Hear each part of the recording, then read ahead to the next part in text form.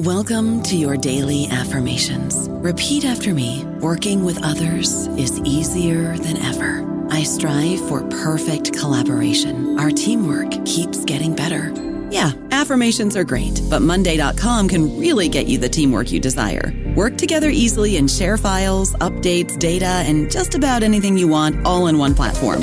Affirm yes to start, or tap the banner to go to Monday.com. Hello, everybody. This is Marshall Poe. I'm the editor of the New Books Network, and I'd like to tell you that we have a new and improved website. It has 2 new features that we think you'll love. One of them is a vastly improved search engine, so that when you type in keywords, you'll get a bunch of episodes really quick. The other is the ability to create a listener account, and in that listener account, you can save episodes for later listening, so you can create a kind of listening list. We think these features are neat, and we think you'll enjoy them. Please visit the site today. Welcome to the New Books Network. Good morning. Thank you for joining me for another exciting episode of New Book Network's African American Studies podcast. I am your host, Katrina Anderson. Today, I am joined by Professor Chesya Burke. Professor Burke is an assistant professor of English and U.S. literatures at Stetson University. She has written and published over 100 fiction pieces and articles within the genres of science fiction, fantasy, comics, and horror. Her academic research focuses primarily on the intersections of race, gender, and genre. Professor Burke is an Afrofuturist. She writes and studies Afrofuturism as a cultural movement that seeks to reclaim Black identity through art, literature, and political resistance. Thank you for joining me today, Professor Burke. Thank you for having me. It's my pleasure.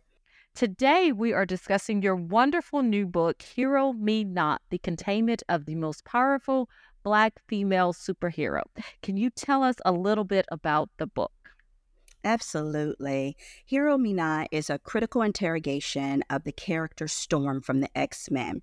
I use historical, modern, and pop culture references to really delve into how not only this character, which of course is a Black woman with arguably unlimited superpowers, but also how superheroes themselves impact our own understanding of ourselves and the world. Now, why did you select Storm as your topic? How did you become interested in her? Good question. I personally have always been interested in the supernatural. I've been writing and publishing horror, science fiction, and Afrofuturism for many years. I mean, well before I entered academia. In fact, a few days ago, I was able to announce a short story of mine will be appearing in the new Jordan Peele anthology, Out There Screaming. So before entering academia, I was immersed in the speculative world, and it was a natural transition once I entered academia to study topics such as comics. So for Storm, of course, she is that character that has always held my imagination. She's powerful, she's a woman, she cares about her community, or at least when it's beneficial to the plot, she does. And she's Black. There were always so few characters, particularly superheroes, that a little Black girl like me could look up to. But not just for representation, but actual entertainment. We often overlooked how important entertainment is to our development. So seeing Storm in comics as a little girl, but first on screen in the 90s and the cartoon, it just really stuck with me. I agree. I share that same phenomenon. And I remember watching Storm as a little girl and was like, wow, there's a Black female superhero that I see. And it was just like, and you're right, her unlimited powers. It was just something that was so amazing as a child, seeing that image. Exactly. And you don't see it. And even to this day, you just don't see it often. So in being able to kind of identify with those characters, find entertainment in their lives, right? Their lives were important, right? And seeing that was just really foundational for me. Yeah, I mean, it is one of those things that as a child, I have such fond memories looking back on. Yeah, me too. Now, let's talk about a little bit about your sources as you were working on this project. Okay. So one of my gripes with academia is that it's so removed from people who would most benefit from it that it becomes out of touch with the general populace, right? So for Hero Me Not, I do use, of course, traditional academic sources. Those are historical, primary, and secondary sources, newspapers, and things like that. But I also use things like pop culture references and current events to help ground those ideas in our current reality. So it's something that's practical and timely for us today. I agree. I mean, it's one of those things in academia, it's hard to Yeah. understand some of the information, and especially for those who are not involved in this world, Exactly. academia. So let's say Exactly. if I want this is a book that you did a great job of balancing the academic with the pop culture, because this is something that I can allow my sister to read and she would understand it. And she would be very, very actually interested in reading it because Storm is also one of her favorite characters. Um, Right. so it's something that you did a great job with. So I want to commend you on that. Thank you. Thank you for that. Now, let's talk a little bit about the history of superheroes and their importance in our society. And I want to say in 2023, I feel like they have blown up so much and they are an integral part of our society. I remember how it was when I was growing up, but now 2023, they are everywhere. Um, you can't really avoid them. And Oh, there are no. college Oh, no. classes that talk about this, Yeah. that Yeah. discuss the world of superheroes. Yeah, yeah. My class is one of them. I teach about, superheroes. I teach about comics. I teach about speculative fiction. And, what's really interesting about superheroes is that they are powerful on film. They're powerful in the comic books, but they're also powerful in our world. They hold a lot of sway over things, right? So this question could take up the entire interview. But I'll talk about just a little bit about that, and how superheroes have been integrated into our own understanding of who we are as humans, as Americans. And of course, in this case, American means the U.S. citizen. And that connection with, let's say, the U.S. identity really translates to characters such as, Superman, Wonder Woman, Captain America, and other of those, kind of comic identities are in fact American identities. Even Wonder Woman, who is not, an American, dons, right, the U.S. flag on her, to prove her Americanness. But I also want to talk about the idea of the superhero that even goes as far as defining for us what it means to be a good person. In other words, often heroes are the imaginary ideal reflection of who we wish we were. So superheroes, as we know them today, originated in comic books, but actually they reach as far back as Japanese manga in the 1700s. So moving forward to characters that we recognize, that I mentioned before, Superman, Captain America, Wonder Woman, these tap into the idea of American excellence in that they fought for justice, they took on the Nazis, and they worked to keep the world safe for democracy. Unfortunately, that safety didn't, and it really doesn't often include marginalized bodies, such as those that we later get to, like Storm. Yeah, it's something where, right now we've gone through, and I'm sure you're very familiar with the world of Marvel comics, and you mentioned Captain America. There's been like this baton that has been passed now from Chris Evans, which has led to a little bit more controversy since we have a new Captain America. Right. So it's Right. it's one of those marginalized bodies as we kind of get to Storm, how that plays out in our world. Right. That is so, I think, hard to grasp. And when you're looking specifically at the character of Storm, let's talk a little bit about those stereotypes that are associated with Black women. Okay. Absolutely. Absolutely. So Black women exist in a very precarious situation in that we are often seen as dominant, aggressive, and hypersexual, but also that we somehow are the perfect people to care for white children. That's in contrast with the idea that we are considered often terrible mothers. So you see, stereotypes don't have to actually make sense. They function, I argue in my book, they function to effectively control the way that Black women are able to exist freely or with a lack of freedom in the world. Right. They are paradoxical in nature. Absolutely. And that's exactly what they do. Now, and most oftentimes these stereotypes have been used to control especially in the media, the image of Black women. Yes, absolutely. Can you talk a little bit about that? Absolutely. So a controlling image, as described by Patricia Hill Collins, is basically an image that's incorrectly used to represent a group of individuals based on race or sex, right? So it's racist and, it's, misogynistic, specifically to control that person. So some of those images in the media are of the mammy, the matriarch, the Jezebel, the strong woman. And in these images, what's happening is that Black women are relegated to these things.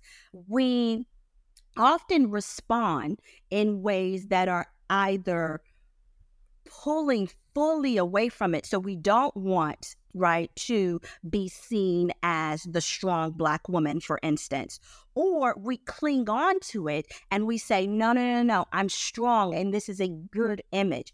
And either one of those things in any way are not beneficial to Black women, right? Because we're constantly battling the way that other people see us and not being able to define the way that we see ourselves. Right. I agree with that assessment because there are those images that are always prevalent. You have that, you are, as you say, the strong Black woman, and one of the things that people often say is chin up. You're exhausted. You're supposed to hang it. You're supposed to, no matter what happens. And you're supposed to do it with a smile. Yes. With a smile. Mm-hmm. Yes. Absolutely. Yes. Absolutely. And that is something that that still goes on even today. And you're right. That puts this undue pressure on yourself. Absolutely. Because you feel like you have to live up to this image. And if you don't, you're letting not only yourself down, but in part your whole quote unquote race or ethnicity down. Absolutely. Absolutely. And then we have characters like the Jezebel, like Black women can, pull away from the strong Black woman or embrace the strong Black woman. But something like the Jezebel, right, which is the image of the hypersexual Black woman, what we find is that those images are so controlling that no matter the way we move in society, we are in some way representing it. If we are, in touch with our sexuality, we are, representing the Jezebel. But if instead we are, not in touch with our sexuality, we're prudes and we need to figure out, how to, evolve toward the Jezebel, but not be the Jezebel. There just isn't a way to be able to navigate those spaces in a safe way. It's very complicated because for women, as you say, to reclaim their sexuality, and as they are doing it and as they're trying to do it, there is pushback on that because you are feeding into that Jezebel image that has been around since slavery. Exactly. To justify the sexual exploitation of enslaved women. But then you have the opposite, which is the proof, but it's like, you're not supposed to be. You can't be. That does not apply to you. Can't apply to you. Right. And you don't, and that, that idea, the image of the Jezebel directly conflicts with the image of a pure, good woman, and those two things cannot exist, right? But what's really interesting is that Black women do not get to occupy the space in so many ways, in so many instances. We do not get to occupy the space of the pure good woman. Yes, that is very, very true. And you see these images, and they're still so prevalent today, even in 2023. And as you're grasping, especially in the media, whether it's social media or whether it's films, these are the images that you see. And in many ways, how Black women are still defined to this day. Absolutely. Absolutely. And that's one of the things I think that becomes, and we'll talk about in a few moments, that's so frustrating with Storm, that she goes, it's defining her sexuality, and who's actually doing the defining. Who's doing the defining? That's very important. That's very important. Very, very true. Now, there's also this concept of the, quote, magical, mystical Negro. Absolutely. Can you speak? And Spike Lee, he was one who also has talked about this. Can you talk about who that is? Absolutely. I'm glad you brought it up, because a stereotype that we rarely associate with Black women is the magical Negro. So the magical Negro, as you say, coined by Spike Lee, is the character who does not have a journey or an arc of his own, but instead he uses his powers to help aid white people along their journeys. Now, thinking about this and the way that we understand that the magical Negro is usually a fictional character, this is because of the presence of supernatural powers, right? So it's fictional and it's related to superpowers, right? However, there are characters that don't have supernatural powers, but that we attribute the term to. One example would be Morgan Freeman's character, Red, from Shawshank Redemption.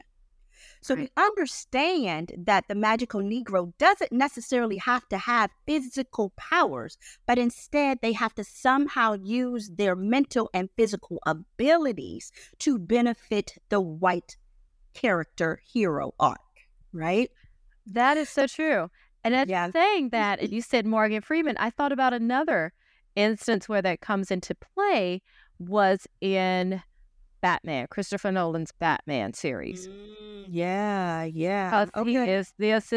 He serves as Bruce Wayne's tech person. He's the one who's he's making all the gadgets. He's the one who's his assistant. And I just thought of that when you mentioned that. Exactly. And he can never be the hero, right? Because there are a couple of things at play here. Because, what we know is that white people resist Black superhero identity, right? Whether it's in real life or whether it's on the film. So when we're talking about, Black women, and the way that Black women, this works effectively to kind of subdue Black women. So that Black women aren't so that they aren't able to occupy the spaces of superhero, but also more importantly, when their identity merges with the magical Negro, they become kind of this character that is merged with with power, if you will. Right. And so you have one of those instances, and we talked about a little bit about it before. You've got, if you think about Pirates of the Caribbean. Exactly. Yes. Who was the goddess of the sea who gives it all up for Davy Jones, yet she's on a quest to assist Johnny Depp and everyone else as they try to reclaim something. I look at her in my book. I do. I look at her, and I look at a couple of other characters, right, as examples to kind of be able to set up, where it is that I situate Storm, if you will. And she, Calypso is one, an absolutely amazing character, and two, she's absolutely a character that is contained by the white writers, and she is written in a way only to benefit them. Right, because she's in that space. I mean, she does it even though she is this powerful being or was this powerful being. She's never really trying to get that power back for herself to reclaim her authority. No, she's aiding someone else. She's on a mission for them. This is less about her. She's just there. She's just the character, but she's not. None of this benefits per se herself in this. Exactly. So in this way, the Black woman works very well as a representation of a magical Negro in the real world because she's expected to work tirelessly and suffer endlessly, silently for the benefit of everybody but herself. That is so true. And these images, especially when they're talking about, Black women, they are used as control. One of the ways, and that's such a pivotal role, as we've talked about, this idea, the strong Black woman, the Jezebel, the one who is the matriarch. And even as we're talking about Storm per se, she has those characteristics in some ways, especially in the films, which we were going to talk about. She's a school teacher, and that's something that, as I've been doing my own research, that's one of the ways, especially for Black women, that was one of their viable economic opportunities. But, that also leads Storm as the character into this role of a mother figure. Right. Yeah. So it's very, those images, they're there, And, in terms of whether it's in the comics or whether it's in Hollywood, it's how much of that they play up and they use what exactly benefits them at the end of the day. Now, we've gotten kind of a little bit in this discussion a little bit, but as we're talking about Storm and what we see like in the superhero genre, there's this segregation of Black characters, and we're talking about this, especially as we're talking about this magical Negro. There's a segregation of where their place is. Can you speak a little bit about that? So segregating from, you mean segregating from just general superheroes, or do you mean Black women in general? Kind of like in superheroes, or just like in the speculative fiction world that we're talking about right now. Okay. All right. So with Black women, they are segregated to those very specific stereotypes, right? And it's unfortunate because there's so much space outside of that. But despite us talking, right, about comics and about imagination, whiteness tends to have very little understanding of Blackness. And because of that, it's very difficult for them to imagine something other than what they have been fed. And what have they been fed is these stereotypes, right? It's these very negative images. And even when trying to push away from them, Storm, within the comic, within the movies, right, is a real example. Despite trying to move away from that, it's almost impossible to figure out how to do that. And this is what happens to Storm in the films. They don't know what to do with her, so she's kind of just stuck there, relegated to either, helping one of the characters at some point, or she's just not there at all, or she's sitting there like, just kind of some present so that we know, well, Black people are here, but we don't want them to have too much power. And so this is how that segregation for Black women characters happens within the comic world. Right. And it's so, the comic book world already, it's so, in many ways, early on, the early iterations of it was overwhelmingly male.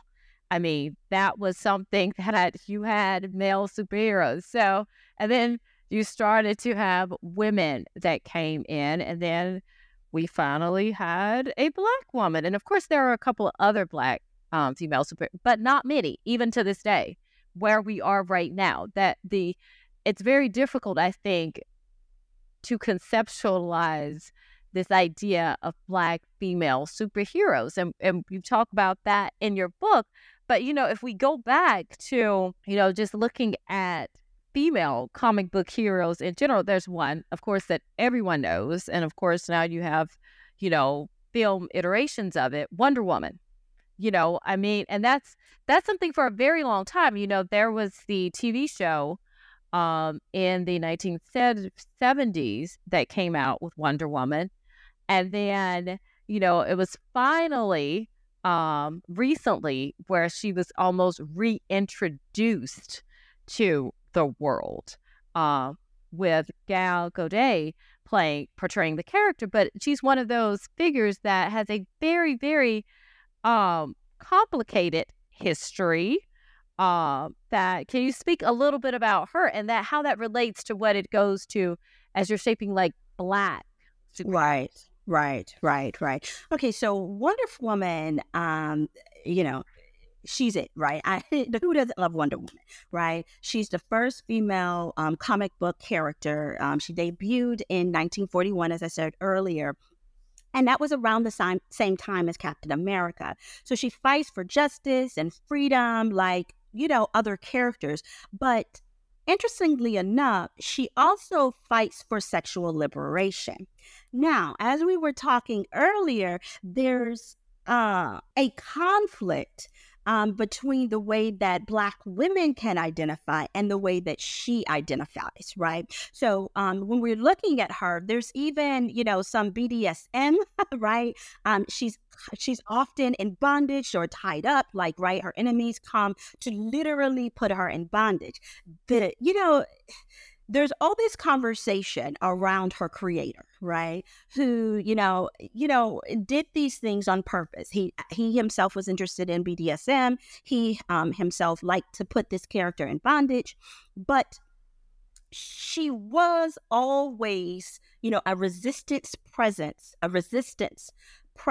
to, the white male structure in the comic world. So there were always very positive things around her, coupled with, of course, some of the other things as well.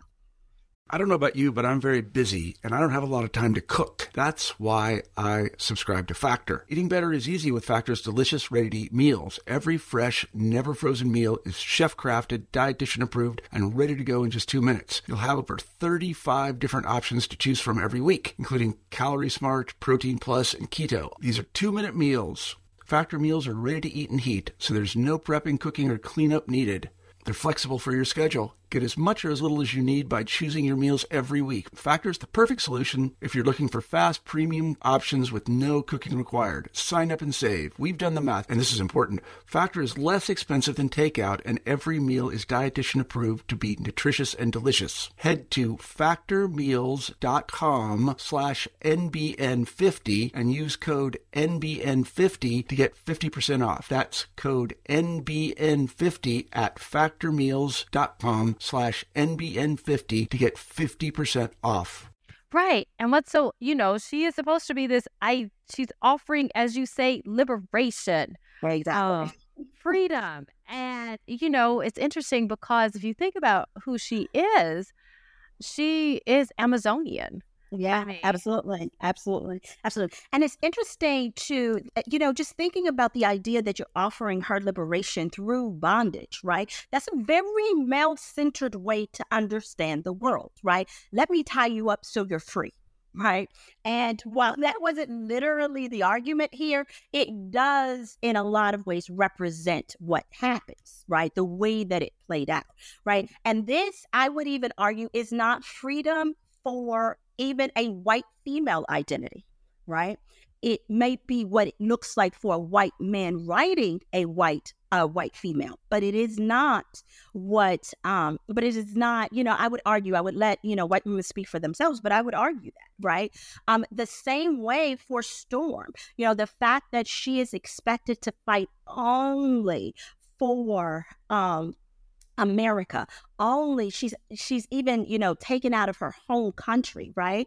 Of Kenya. She's and expected to only work for, American destruction even in the world, right? Because she's sent out to do all of these things, and yet somehow this is supposed to be what she wants, right? We see if we in going back to look at the original comic in 1975 that she appeared in, we see very early on that this is not right, that this is not what happens, but it is it is presented to us as something that she desires, right? And in doing that, I would say it's the same as with Wonder Woman, because it is not the way that a Black woman would write Storm. And that's very essential to her creation.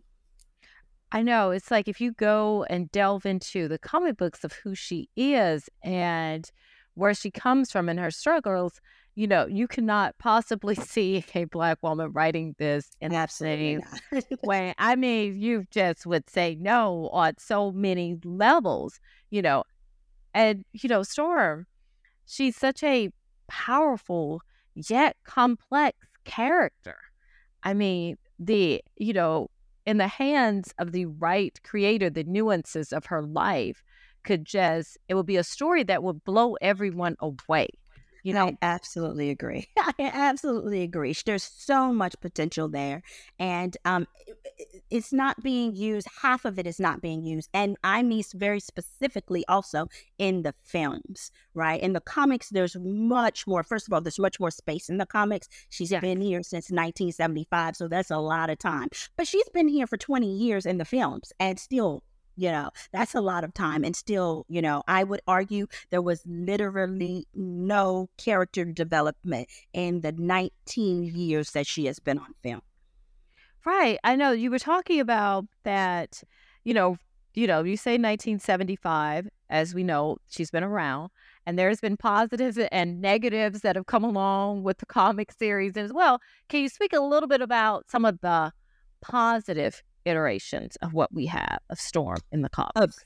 Of positive. Okay. So one of the things in the comics, you mean in the comics versus the films, correct? Yes. Before we get to the films, that's a whole other something.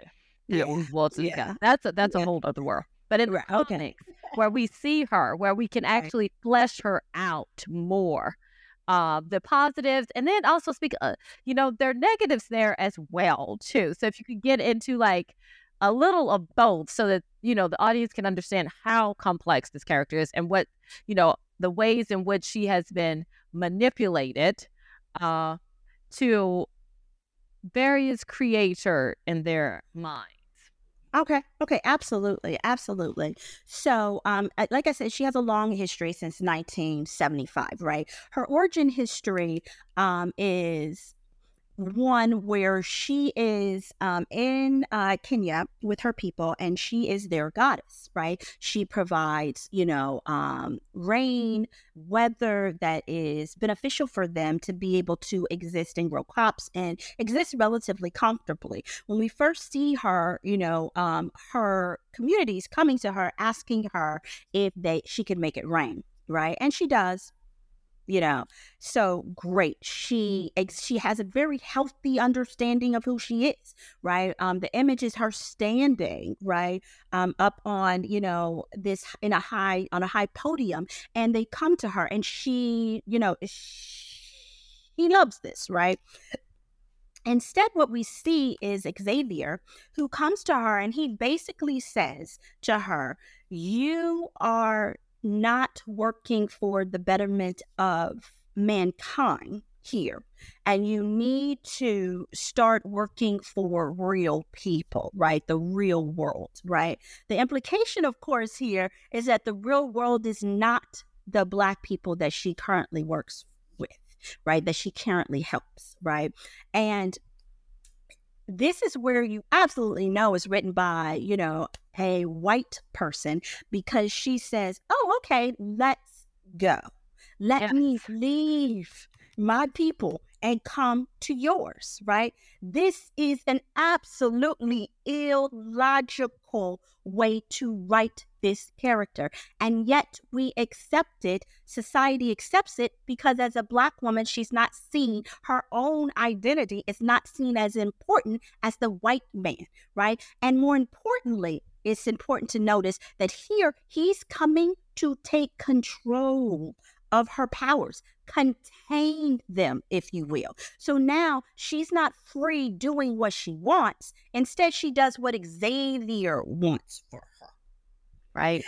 And this is the fun. This is how she begins. This is, her legitimate origin stories with the X-Men, right? And this is how we can see the way that she will be developed from this point forward. She is irrelevant.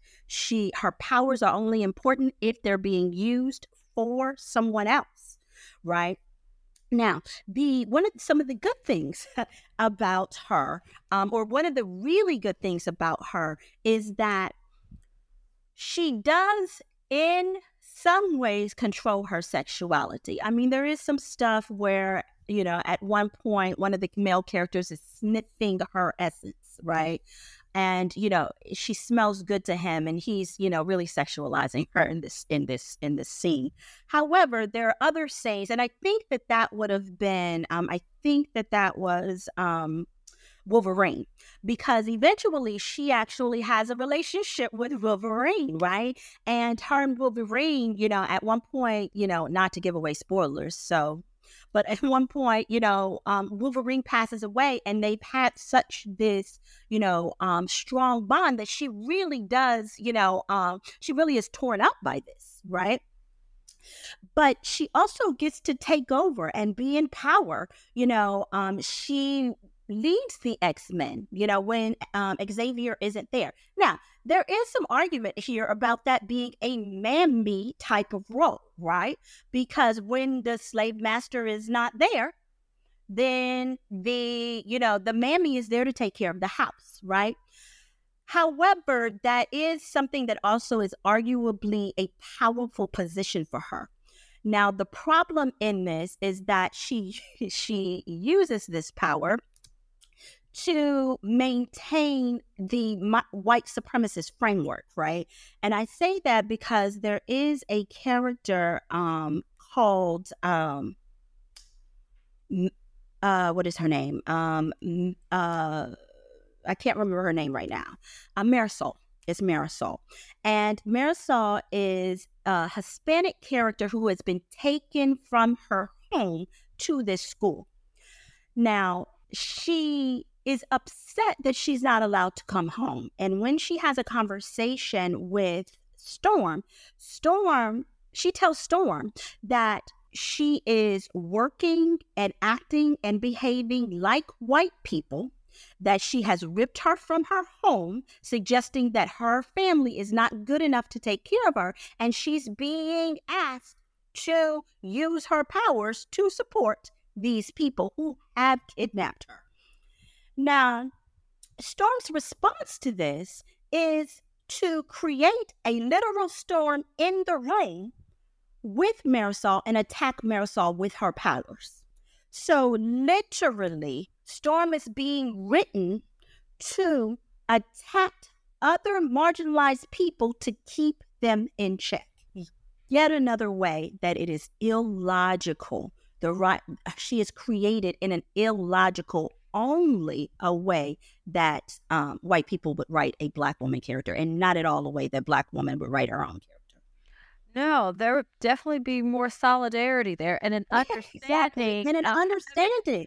Because this exact same thing happened to her, right? The exact same thing happens to her. And somehow she can't make this connection. Instead, she's just like, no, you're a bad person. And then when it's time to apologize, because the girl definitely deserves apology, Storm is not the one to give it to her. I think, if I remember correctly, Cyclops is. So this is just, yeah, I know. That's a lot. That's really a lot right there, because if you think about it, she would be the one who, if this had been written by a person of color, she would have been the one to push back.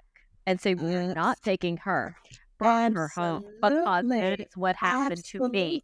And I would not put that on someone else. Right. One of the things that we don't talk about and it's easier for me to see in the films, well, maybe we should talk about it when we get there, but is the fact that really Xavier runs a child trafficking ring, and he basically traffics these children to the highest bidder. Yes. Right. Right. And we just don't want to right. And I did the work as a kid. I was so excited about this. The X-Men are an absolute fantastic idea, right?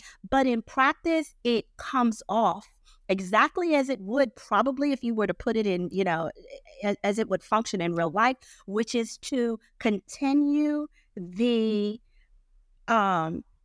what is bell hooks a capitalist white patriarchy capitalist society, and it really does not function in any way other than that. Well, this is a good ship. Let's get into those films that we're talking about here. I mean, the films are, I think if we go back to when they were first done, it was, because you had gone, there was such a dry period from as I remember watching the X-Men show of the 1990s, which I think is actually coming back out now. And then you had the films. So it was kind of like that really first iteration of kind of seeing what superheroes were working as a team on screen. So you've got like this group of people together, group of mutants together, one of whom is Storm, and she is there, but she's not really there. Right. I argue that you can literally take Storm out of every single film, and the film's plot would not change one bit. This is a serious problem because she is one of the main characters, right? And we can say this even about the, 2016 Apocalypse, X-Men Apocalypse, right? Which is based in Africa. Being based in Africa suggests that she should have a bigger role, right? That she should be important, right? Considering it is where she's from. Now, she does have a very strong presence in the beginning, but that presence has nothing to do with her. And instead, she is only there to serve the highest bidder, which I guess, if you think about it, really is kind of the way that she's been structured, whether it's through the comics or in the film, right? When Xavier comes to her in the beginning, he comes to her, with this proposition, hey, you can work outside of this, right? So when she is here in these spaces in Apocalypse, she's there, right?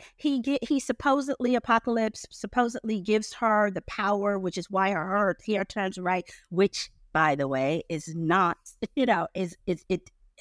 is not how this happens, but instead she's just silenced. She doesn't have any real functioning role. She isn't important. Yet again, it is Jean Grey, right? She does not have any purpose at all. Take her out of the film, you can still set it in Africa, and everything is still exactly the same, right? I think, though, where it is most obvious and egregious is in Dark Phoenix, where she is literally relegated to an ice-making machine. She, at one point, Scott, Cyclops comes up to her and he says he orders one word from her, and he says ice. And with that, she, raises her hand, makes ice in the glass for Jean Grey. She is Jean Grey's inanimate object. She is her ice-making machine. And that is infuriating. And she's so much more than that. And she's so much more than that. Not in the film, she isn't, though.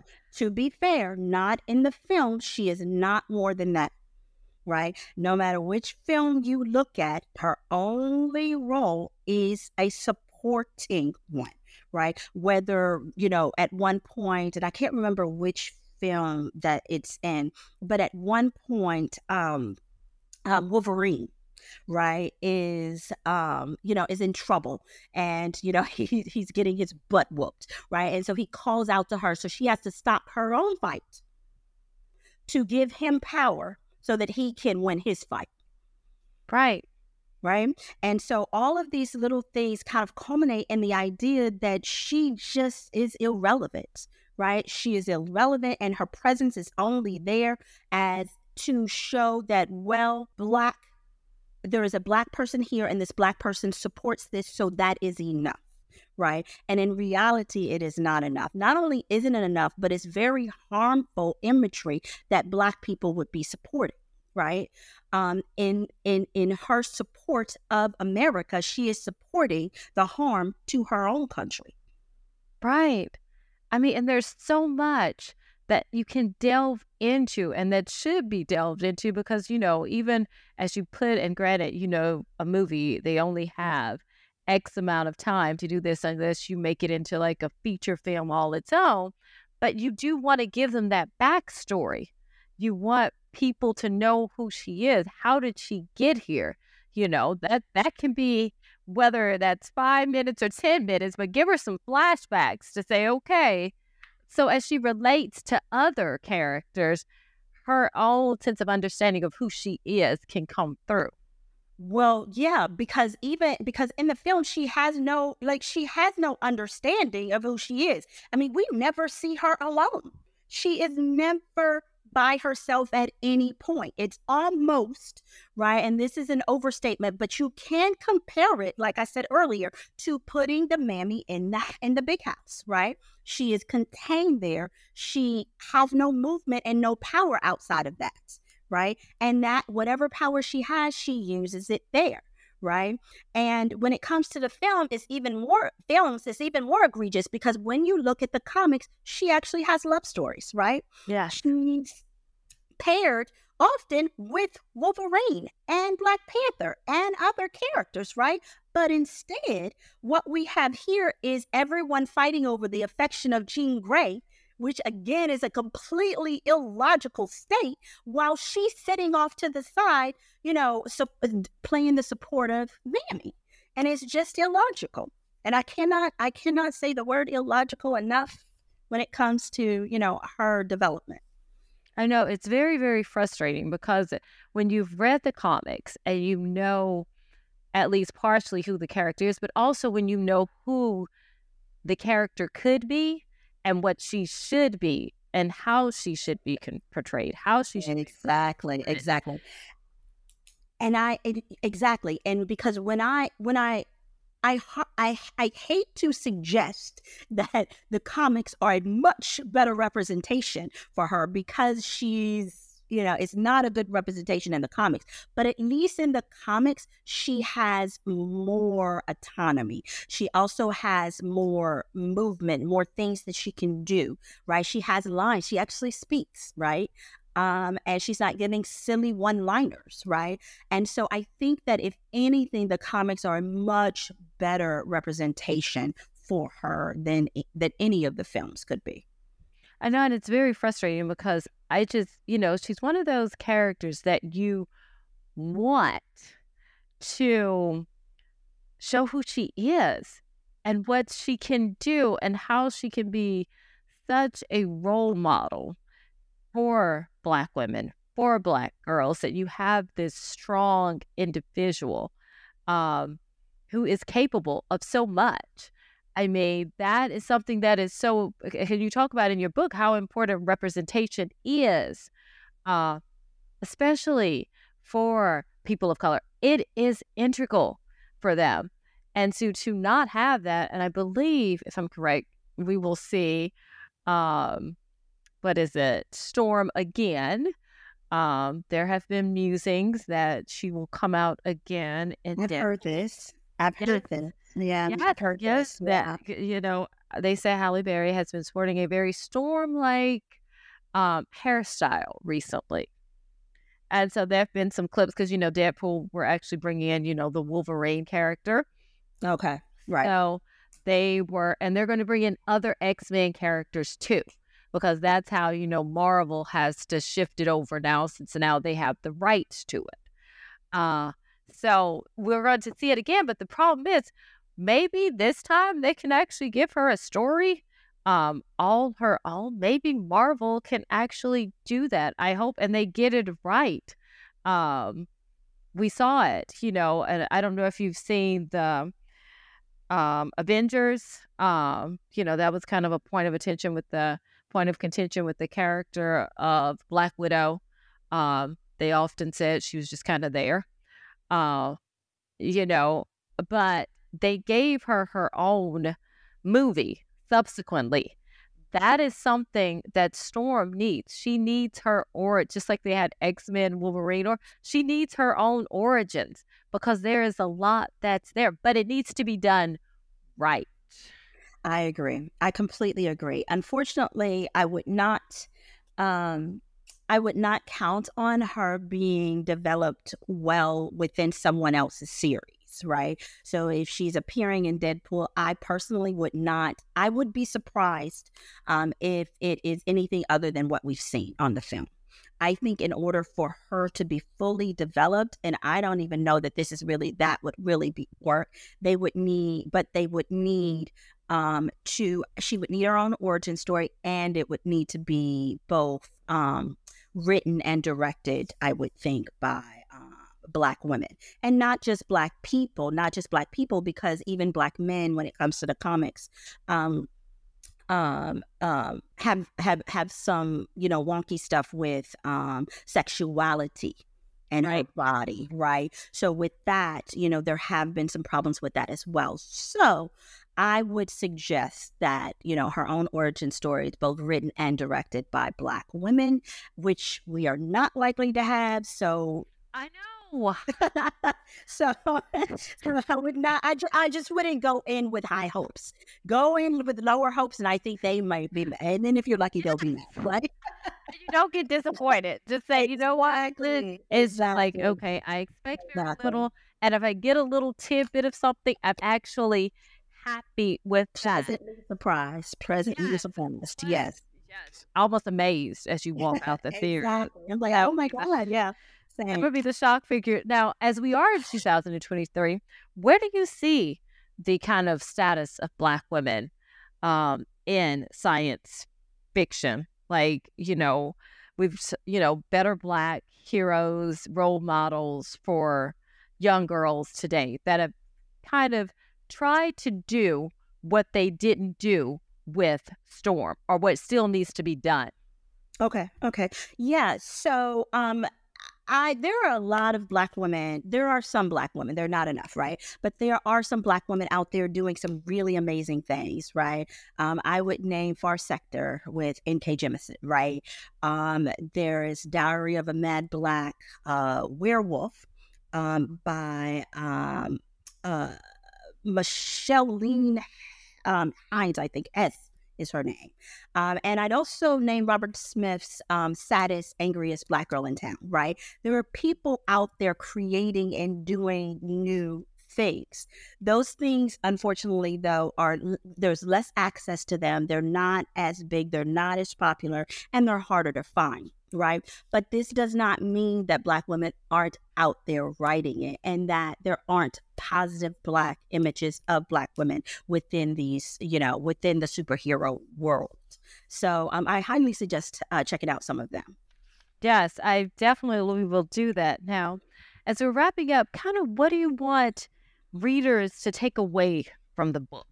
Right. That's an interesting question, because the answers is different for different people, right? I would love for white people to pick this up and really engage with their understanding of stereotypes, and specifically Black and marginalized bodies, right? How is it that I add to these types of stereotypes, right? What is it that I do? Do I, in my everyday understanding of the world, right? So read this and look at the way that you can change the world, right? I was looking at something recently that suggested that at one point we went from a very communal understanding to who we are, to an individualist understanding of who we are. That's a very American thing. Our individuality, I would argue, is one of the things that is harming us today.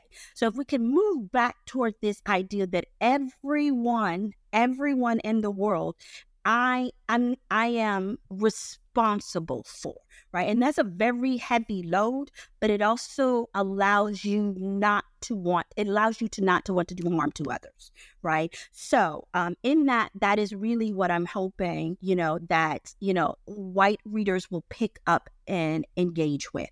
It is the same for Black people, but moreover, I want Black people, very specifically Black women, otherwise marginalized women, to understand that this is not you, right? These images, the things you see, the way that people engage with you are reflections of the way that we function in the world. It's the media, whether it's comics, whether it's TV, whether it's film, right? Whether, it is podcasts, right? Whatever it is, those images continue to perpetuate within our society, right? Stereotypes change. They evolve to benefit the powerful. Right? In that, rejecting those things in whatever ways that you need to function in your life is absolutely acceptable, right? It's absolutely acceptable. Do no harm. I agree with that assessment, Dr. Burke. I definitely agree with that assessment. Readers, I implore you to please go out and pick up a copy of Hero Me Not, and you will not be disappointed. It is something that can be read by both academics and non-academics alike. Readers, go get this book. It is something that you need to read, and I assure you, it is one of those books that you will take it with you as you are going places. And this is also something, as most people know, superheroes, and learning about what that is and about the culture that is created from it. So please, I urge you, go out and pick up a copy of this wonderful, wonderful book. Dr. Burke, thank you so much for joining me today. It was a pleasure having this discussion with you. Thank you. It has been absolutely my pleasure. Absolutely.